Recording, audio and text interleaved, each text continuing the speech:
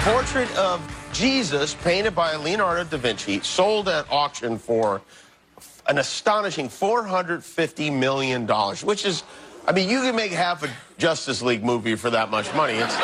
So this is a painting. It looks kind of like he just put a beard on the Mona Lisa, but $450 million. It's by far the highest price ever paid for a work of art. Even the Jesus Christ in this painting is like $450 million. Jesus Christ. We wondered when this would happen. It's funny. Once you start talking like this, you want to continue. It's hard to stop, isn't it? It really. No, I kind of want to do it, too. It's more fun than you think it is. It's like my kids when they do at the dinner table. They like to do the talking out of the side of their mouth. Like, Mom and Dad can't hear it. You know, I wonder if we could have any Halloween candy. I don't know. You think we could? We could ask. No, you fool. If you ask, they'll say no. Right. That's funny. So you wondered when this was going to happen. I thought it would happen on a plane first or a restaurant, but it happened in a sorority house where you have one sorority girl who has a comfort dog and then another person that's allergic to dogs, and then you got to figure out, okay, who wins in this battle? Who's the more victim-y? Yeah. Actually has happened on a plane fairly recently, and they booted the gal with the allergies off. Oh, really? Not the person with the comfort dog? Yeah. Yeah. My memory of it was like a service person with a completely legit comfort dog. I could be wrong. Well, but what about a legit allergy? Why is that trumped by a legit comfort dog? Is there a reason for the... I don't think there are laws about allergies. Well, that's what the lawyer said in the sorority thing. Allergies are not valid reasons for denying access. The allergic. When will allergic Americans have our rights recognized? There aren't laws about allergic Americans yet. This particular comfort dog, if this is true, I don't have any reason to doubt it, but I've seen an awful lot of college girls on planes with comfort dogs, and I'm sure they've all got some story of why it's so important, and I just find it hard to believe. I think you just really like traveling with your dog. Now, this woman... I like dogs, too. This sorority girl might actually need this dog. She's got pretty bad anxiety problems, according to the people involved. And the dog is trained to climb up on her chest and push on her chest or something when she has a panic attack, and that's supposed to help. Wow. I wish I had that. That's adorable. It is adorable. Yeah. She also might be a college girl who really likes having her dog in the house. Just like and she takes it to restaurants and on a plane because she likes having her dog everywhere she goes. And that's a possibility. And with the narcissism of small distinctions, she likes people saying, oh, it's a pretty dog, and she gets to say, he's actually a helper dog for my anxiety, and then she gets to tell people about her anxiety, and then she gets attention, which is the way of modern America. But then you got the other girl who's really, really allergic to dogs, and then say, what do you do? What do we do with the modern world? I don't know. I don't have any idea. I don't know how we're going to fix this. Tear it down. Anarchy now. Anarchists of the world unite. Did all these people that now travel with their comfort dogs, were they miserable traveling before, or did they not travel? Well, I think most of it's bogus, so I guess I'm answering my own question. I think it's people who figured out, wow, I don't have to leave my dog behind. Sure. Because I hate doing that. Yeah. I either have to hire a pet sitter or worry about my puppy all the time. I can take my dog with me. What percentage of middle-aged ladies with purse dogs wearing a little blue coat are faking it? 90? 96? Stop me when you think I've got enough. I was just thinking my wife put our pug in a infinity scarf the other day because it was chilly outside. I can't believe this is happening. The dog has fur. I know. I need to point out it's an animal. Now, this gal, this sorority gal, with her anxiety attacks, I don't doubt it for a second. But does she have to have a dog? And then, I don't know. I just, you people tire me out. How often do you have these panic attacks? Can somebody else put their hand on your chest, or do you have to have a dog with you? Well, and I know people with anxiety problems, and it's not a joke. Can I make a joke, or is it not no, you can't make a joke? Yeah, you can make a joke. Okay, I was just wondering. I don't have a joke. I just wondered. Okay, just for planning purposes. Maybe Al Franken will volunteer to push on her chest. Good text. I tell you what, you people are killing it today. So you thought of that, and you're killing it. Hand me the piece of paper. Sean was jotting down on a piece of paper, Al Franken.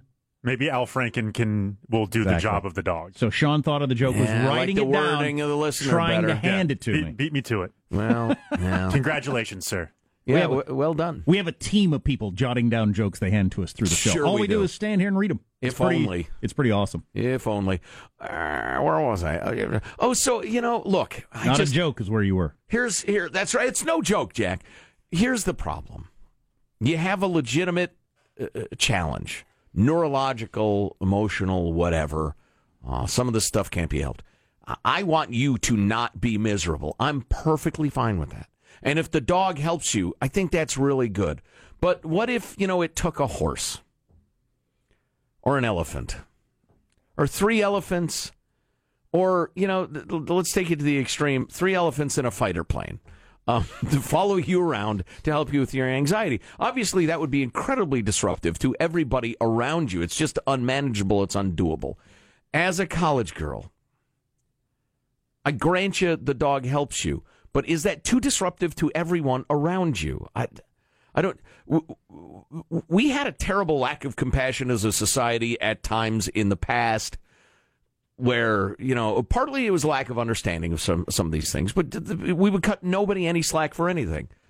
At this point, you got a freaking menagerie on half the flights you're on. We might have gone a little far. Yeah. I would think that sorority could. I would think the gal with the dog would just say, all right, I'm going to live in an on-campus apartment. I'll be there all the time. But does she have to bring her dog with her all the time? It's a tough call. I think if you are that incapacitated, maybe you don't get to be in a sorority. I don't know. Right. I'm sorry. I really am. Right. I'm thinking of a preschool situation we were in where there was one kid that had some problems, legitimate problems, but it made the preschool experience much less enjoyable for all the other kids. And I'm guessing much less educational. Oh, yeah. So what do you do as society? Are you doing the right thing by allowing that kid to be in here? Or are you doing the wrong thing because all the other kids are having a lesser experience to accommodate that kid? Well, once again, I recommend you read the book Underdogma, which is really thought-provoking. John Stuart Mill, Jack, and I'm always talking about the great philosophers. You are. But he believed essentially, and Mill fans are going to kill me for this, but, the utilitarian look at it, what's going to yield the most utility, the most happiness, satisfaction, et cetera, for the most people? And you can't lapse into overt cruelty. If 10,000 people would really be amused by watching me kill an innocent man, I'm not going to do it.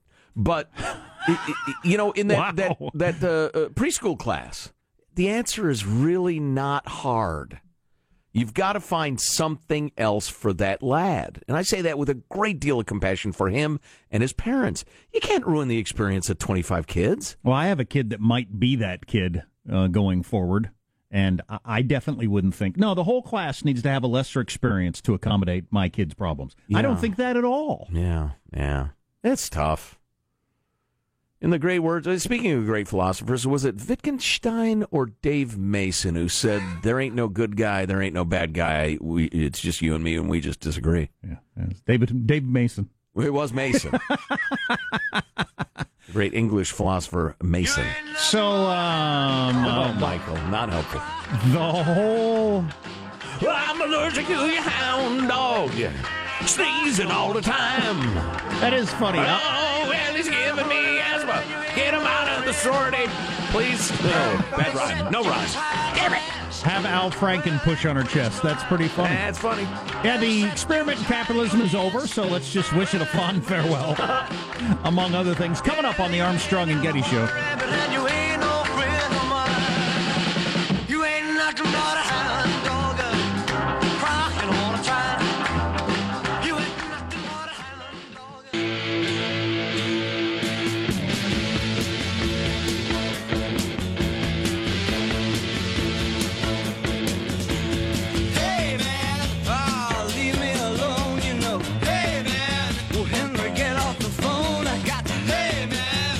To those who were digging my political grave so that they could jump into my seat, I know who you are, and I won't forget you. Hey, a threat on the way out of the courthouse from Senator Menendez, who the jury couldn't come up with a verdict, so they said, what are you going to do? Let's go home. That's the way to move on. A vow of vengeance, sweet vengeance. And so it's pretty obvious, I think, to anybody that he was doing things that most Americans don't think is cool. as a U.S. senator. For a morally reprehensible character who was his friend. But he used the friend defense, and just doing favors for friends is not against the law, and it's just a coincidence that that friend gave him whole bunches of money for his campaigns and that sort of stuff. That's the friend defense. Apparently that was enough for some of the jurors. Anyway, Menendez Most also... of them, 10 out of 12.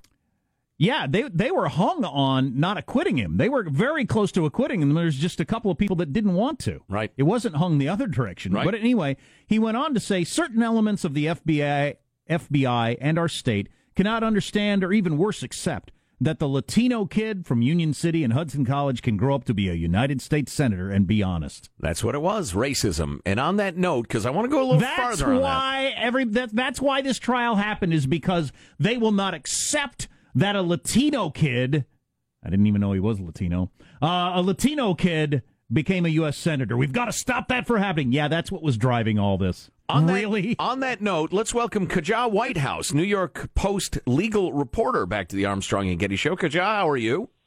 Hey, guys. I'm good. How are you? We're fantastic. Remind me, please, the name of the prominent New York politician in the State House who was just exposed as a giant crook?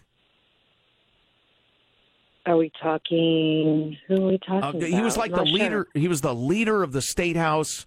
I remember that story. Oh, Shelley Silver. Shel Silver, a Jewish fellow. So apparently they won't let a young Jew rise up to the. And how about Bob McDonald? He's actually kind of old, but. Well, right. Well, he was young. It's they ageism. couldn't. I guess it's ageism. Well, exactly. Or how about Bob McDonald, the Irish governor of Virginia, who was convicted and is upheld, and then finally the Supreme Court. Apparently, they're down on Irishmen reaching the State House as well. That was one of the most pathetic, fake invocations of racism I've ever heard in my life. But having said that, what's your reaction to the outcome?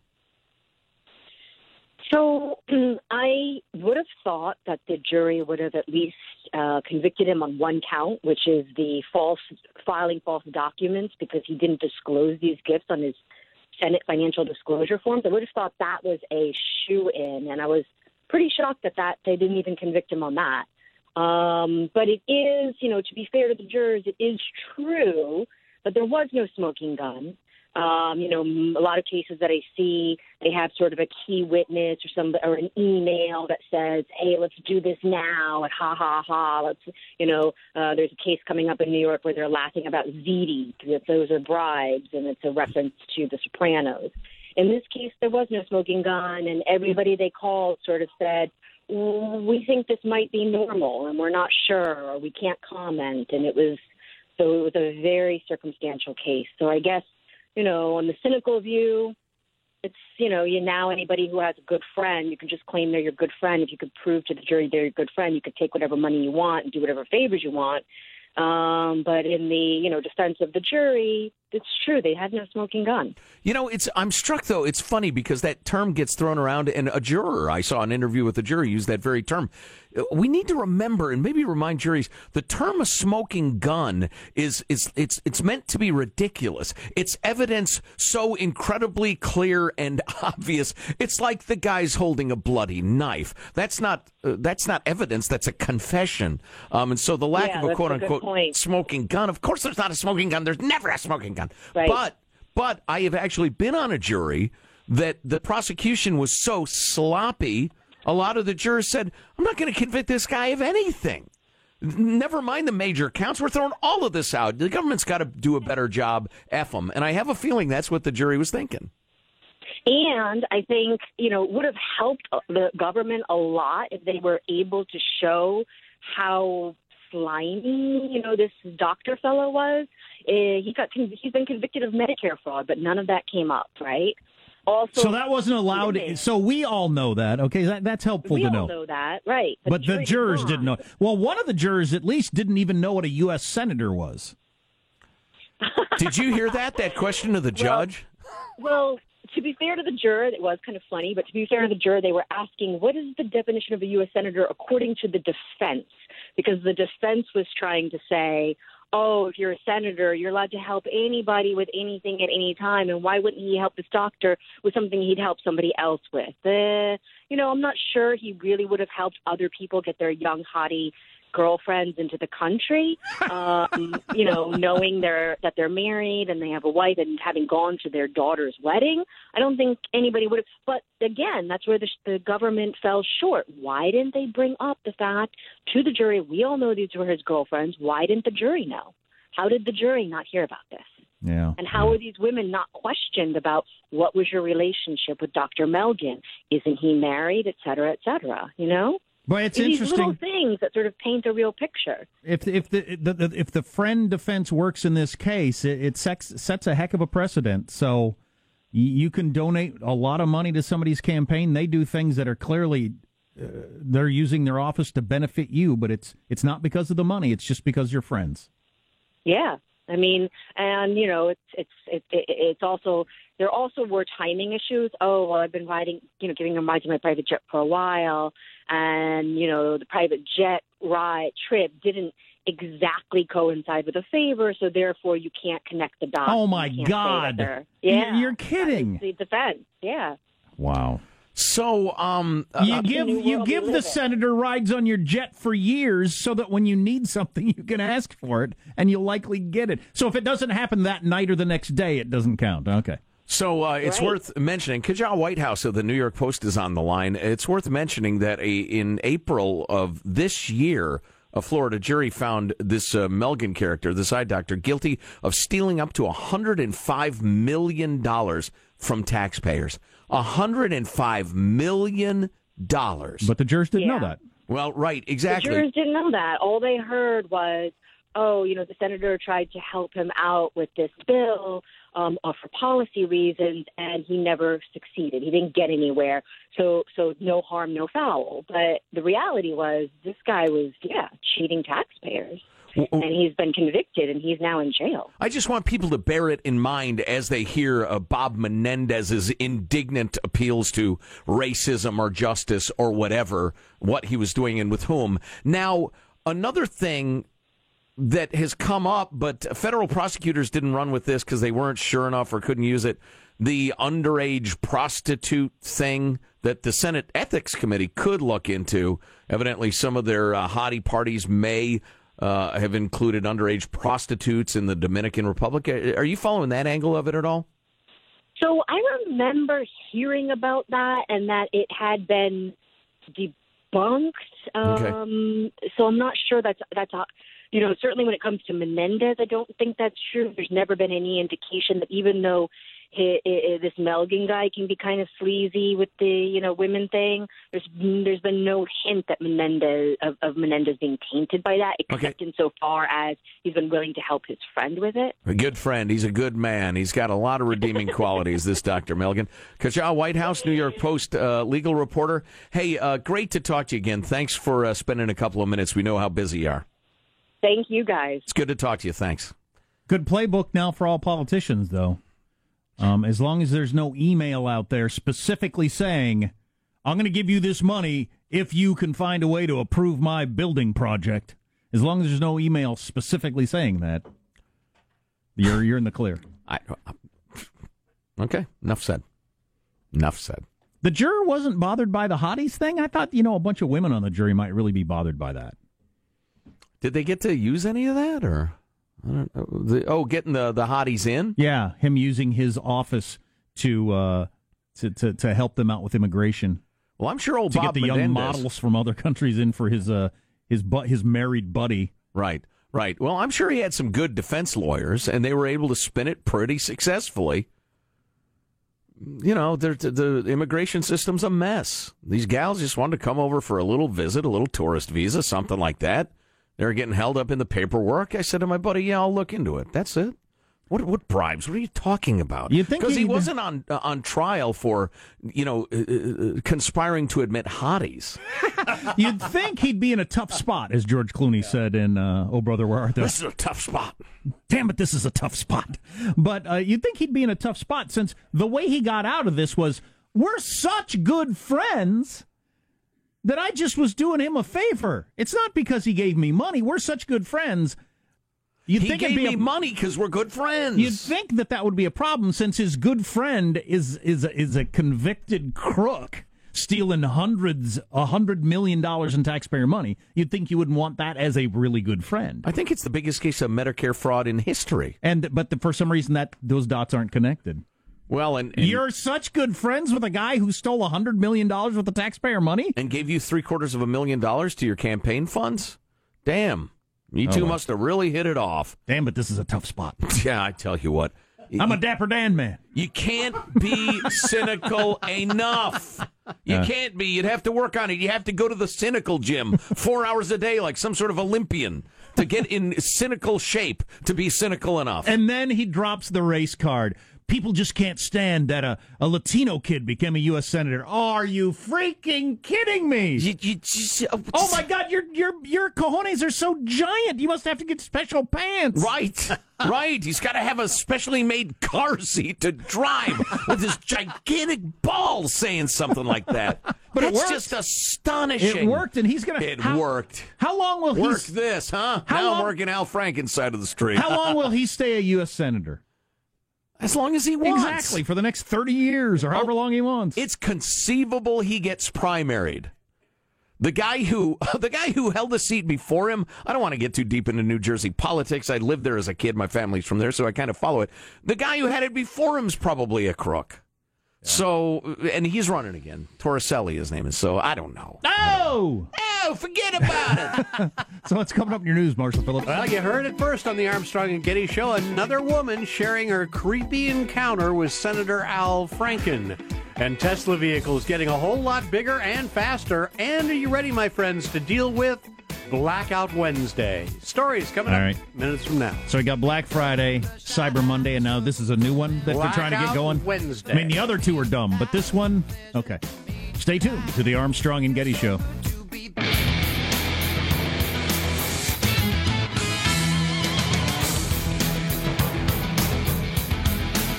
Prominent NASA scientist says he expects to find life on another planet within 20 years. That's pretty exciting, isn't it? In most of our lifetimes, they will find life on another planet. Blow your mind. God willing. Got another 20 years. Yeah, no kidding. Yeah. Let's get the news now with Marshall Phillips. Well, you heard it first on the Armstrong and Getty Show. Another Al Franken accuser coming forward. Longtime San Francisco Bay Area radio personality Melanie Morgan, saying she is more than willing to testify to Congress about her run-in with the Minnesota senator. Morgan telling A&G about a TV talk show appearance where she and Al Franken disagreed on some points. Then after the show, she said he followed her out to her car, very upset, and that's when she drove off. And then I discovered the next day and several days afterwards that he had gotten my phone number from the show producer, and he started calling me, stalking me, harassing me about this point. And it totally freaked me out. I was terrified. It really scared the living hell out of me, guys. Finally, Morgan said she had enough. The final conversation that I had with him was, if you don't leave me alone and stop calling me, I'm going to make an official police report, and I'm not kidding around here. Just leave me the hell alone. That's weird behavior. That is definitely weird behavior. I didn't realize he's got that rep in D.C. that he's got. Bully. Yeah, yells at his staff all the time. It's nasty. Huh. Well, a lot of humor comes from anger, you stupid idiot. So, he's an angry little man. Tesla is unveiling its new electric 18-wheeler. CEO Elon Musk introducing the Tesla Semi at an event in L.A. last night.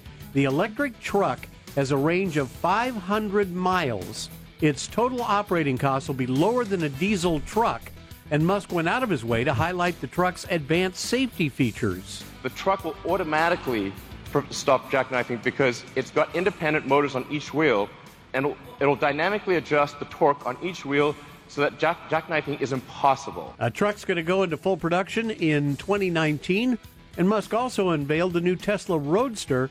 He calls it the fastest sports car ever made, claiming it has a top speed of 250 miles an hour and will go from 0 to 60 in less than 2 seconds. Wow, 0 to 60 in under 2 seconds. That's good because I have places to go. That is insane. We have a couple of science-minded listeners who repeatedly email us and say Elon Musk is a showman and he's a punk. There are other technologies, and they sent a couple of pictures of prototypes. It'd take too long to find. of other cars that have a certain technology in all the fibers of the body of the car. And they function as a charging system or something like that. It's way better than the whole Tesla model. And Can they you say, buy them? Are they out and available? They're Or? just prototypes. Well, okay. Until it's somewhere to be purchased. I don't know if that matters to me. Well, there's no space aliens to be purchased, but you were excited about that story a minute ago. Yeah. Huh? Got him, didn't I? You did. Got him. Before gathering with family on Thanksgiving to share togetherness and gratitude for your blessings, more and more people are taking the night before to go out and get blitzed. Blackout Wednesday, the unofficial pre-Thanksgiving boozy holiday, also known as Drinksgiving. Sean, you're nodding your head. I'm assuming you've experienced this because I know I did back before I had kids and stuff like that. Yeah, the Wednesday night before Thanksgiving, very common. Everybody's back in whatever town you live in. You're off the next day. There's nothing really going on till afternoon. Right. If you're looking for the chance to take another possible romantic swing at somebody that you missed the connections with in high school, that is the night to do it. Because they're back in town. Wow. They got nothing to do. Wait they're a going to be minute. at the same bar. Pro tip for you there. Good one. There you go. So enjoy your Drinksgiving this year. Oh, my God. How are ya? What you been doing? And Mace right in the face. no. Oh, you remember. Not if you play right. All right, that's your news. I'm Marshall Phillips, the Armstrong and Getty Show, the voice of the West. I guess time doesn't heal all wounds. I have spent some Thanksgivings quite hungover, and that really sucks. He's got that great meal in front of you, and you're maybe going to drink that day, so yeah. Well, and I have some unpleasant memories of back when we had to work that Friday after Thanksgiving. Oh, yeah. Where the wine would flow at dinner, and then after dinner, and then after that, and then it's 2 a.m., and I realize I'm on the air at 6. We should hit you with the death of capitalism in America, among other things. Yeah, that could have been our lead, really. Stay tuned to the Armstrong and Getty Show. The dark of the moon on the 6th of June in a Kenworth pulling logs. Cab over Pete with a reefer on and a Jimmy hauling hogs. We was heading for Bear on I-10 about a mile out of Shaky Town. I says, Pigpen, this here's a rubber duck, and I'm about to put the hammer down. 'Cause we got a little convoy.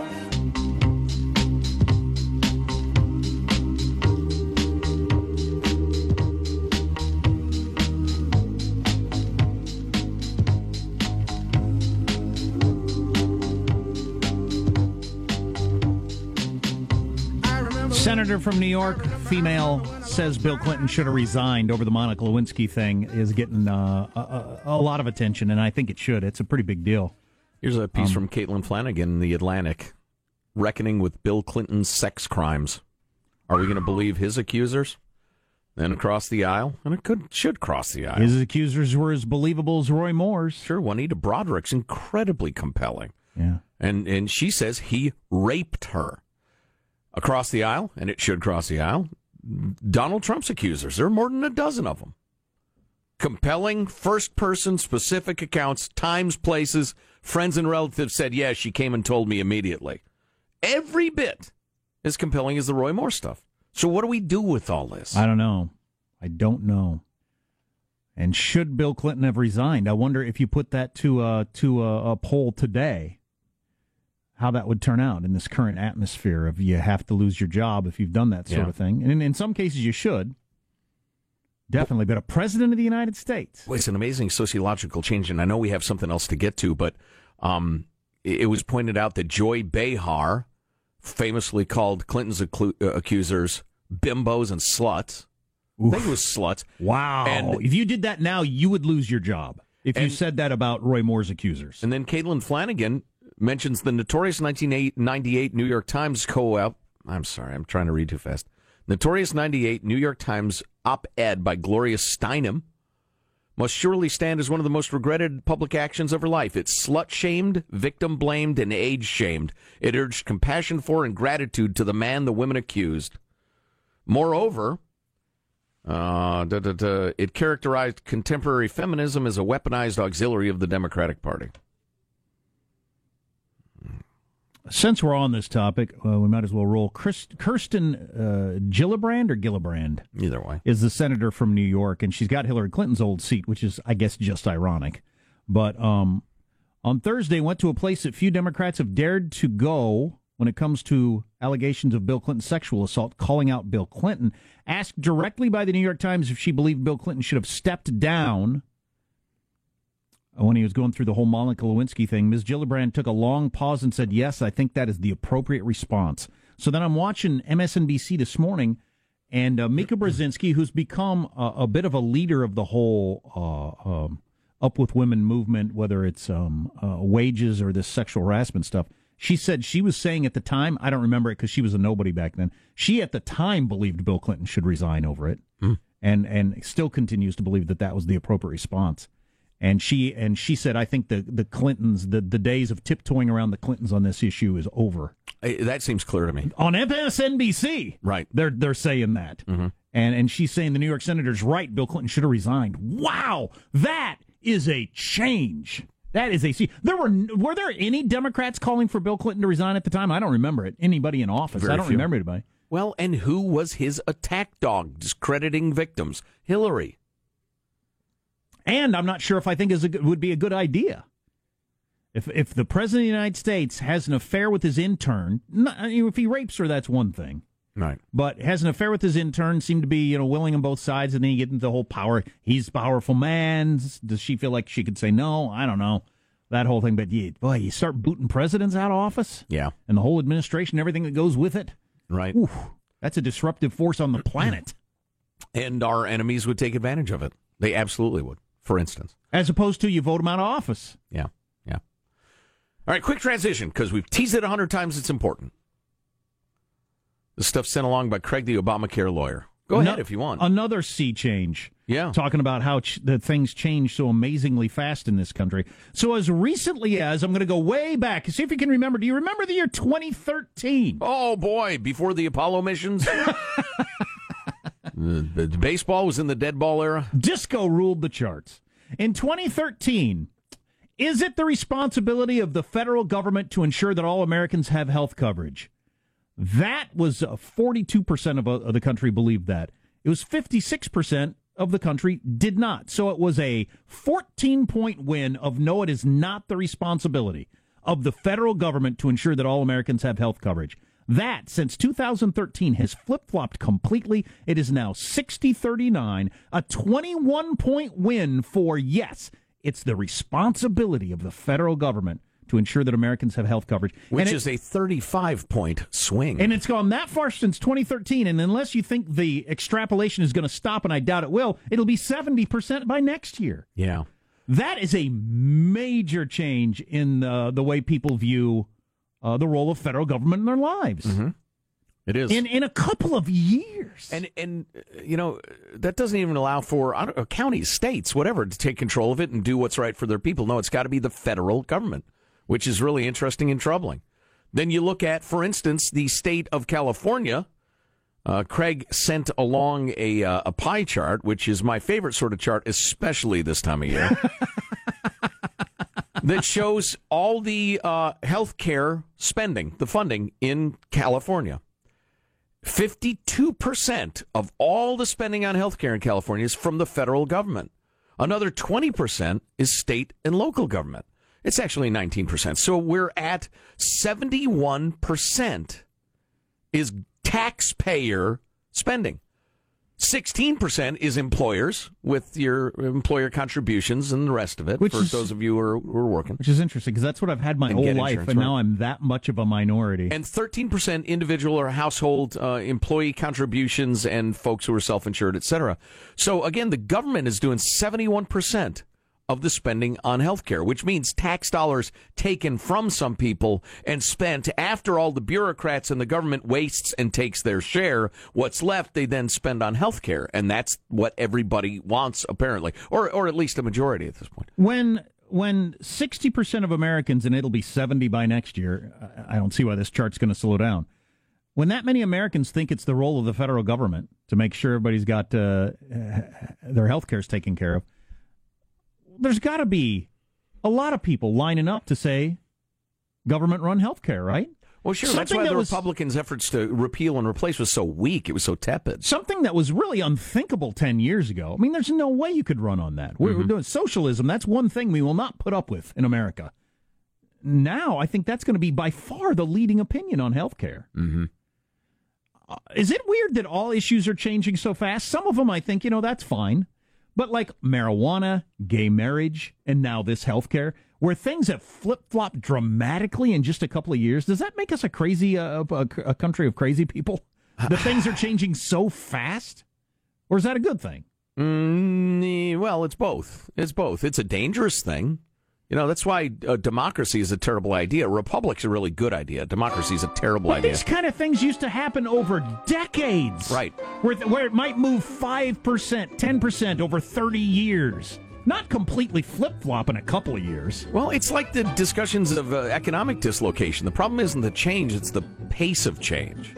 Well, it's especially the pace of change. And if you're talking about major mores, sociological beliefs, that what forms up a culture, changing it that fast is going to cause some real disruptions and some real unhappiness and instability. So, I don't know, what are you going to do? World keeps spinning. Well, the healthcare argument, I think, is over. We're headed full on toward government healthcare. Well, shut up already. Yeah, huh? what are we talking about it for? You're listening to the Armstrong and Getty Show.